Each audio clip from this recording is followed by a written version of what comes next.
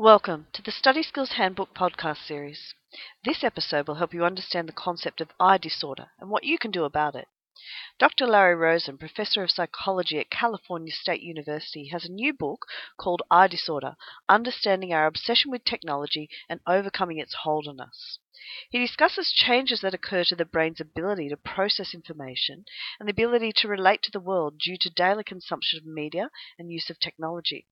This obsession with technology can result in signs and symptoms of psychological disorders, which Dr. Rosen has labelled iDisorders, such as stress, sleeplessness, narcissism, and a compulsive need to check in with our technology. However, Dr. Rosen is not anti-technology, far from it. Instead, he argues that we need to become more aware of issues that can arise from overuse of technology and implement strategies to deal with these.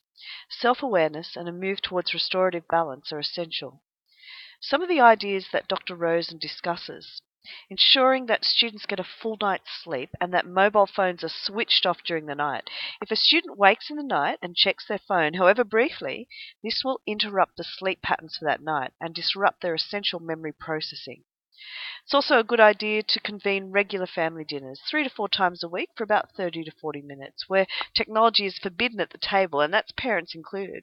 Dr. Rosen points to the fact that actually many parents are also obsessed with technology and are modelling these behaviours to their children. For example, not paying full attention when their child's talking to them, instead answering email on their smartphone at the same time. Rosen believes we are massive self-interrupters, and we're training children that if something buzzes, beeps, or vibrates, we should jump up and immediately check to see if it's something we should attend to right now.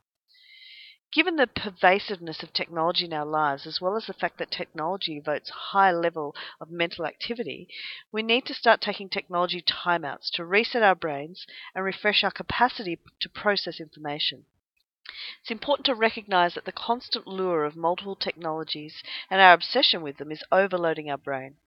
If we want to avoid iDisorder and ensure our use of technology does not make us exhibit signs and symptoms of psychological disorders, then we need to reset our brain on a regular basis.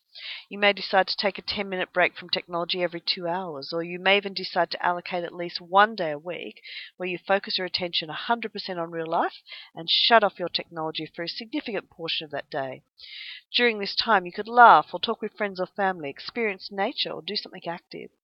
The aim is to give the brain a chance to slow down and rest by doing something that does not involve electronic devices. We live in a connected world. We can't turn the clock back and take away all these fun new technological tools. So the message is we need to learn to take care of our brains to avoid a potential iDisorder.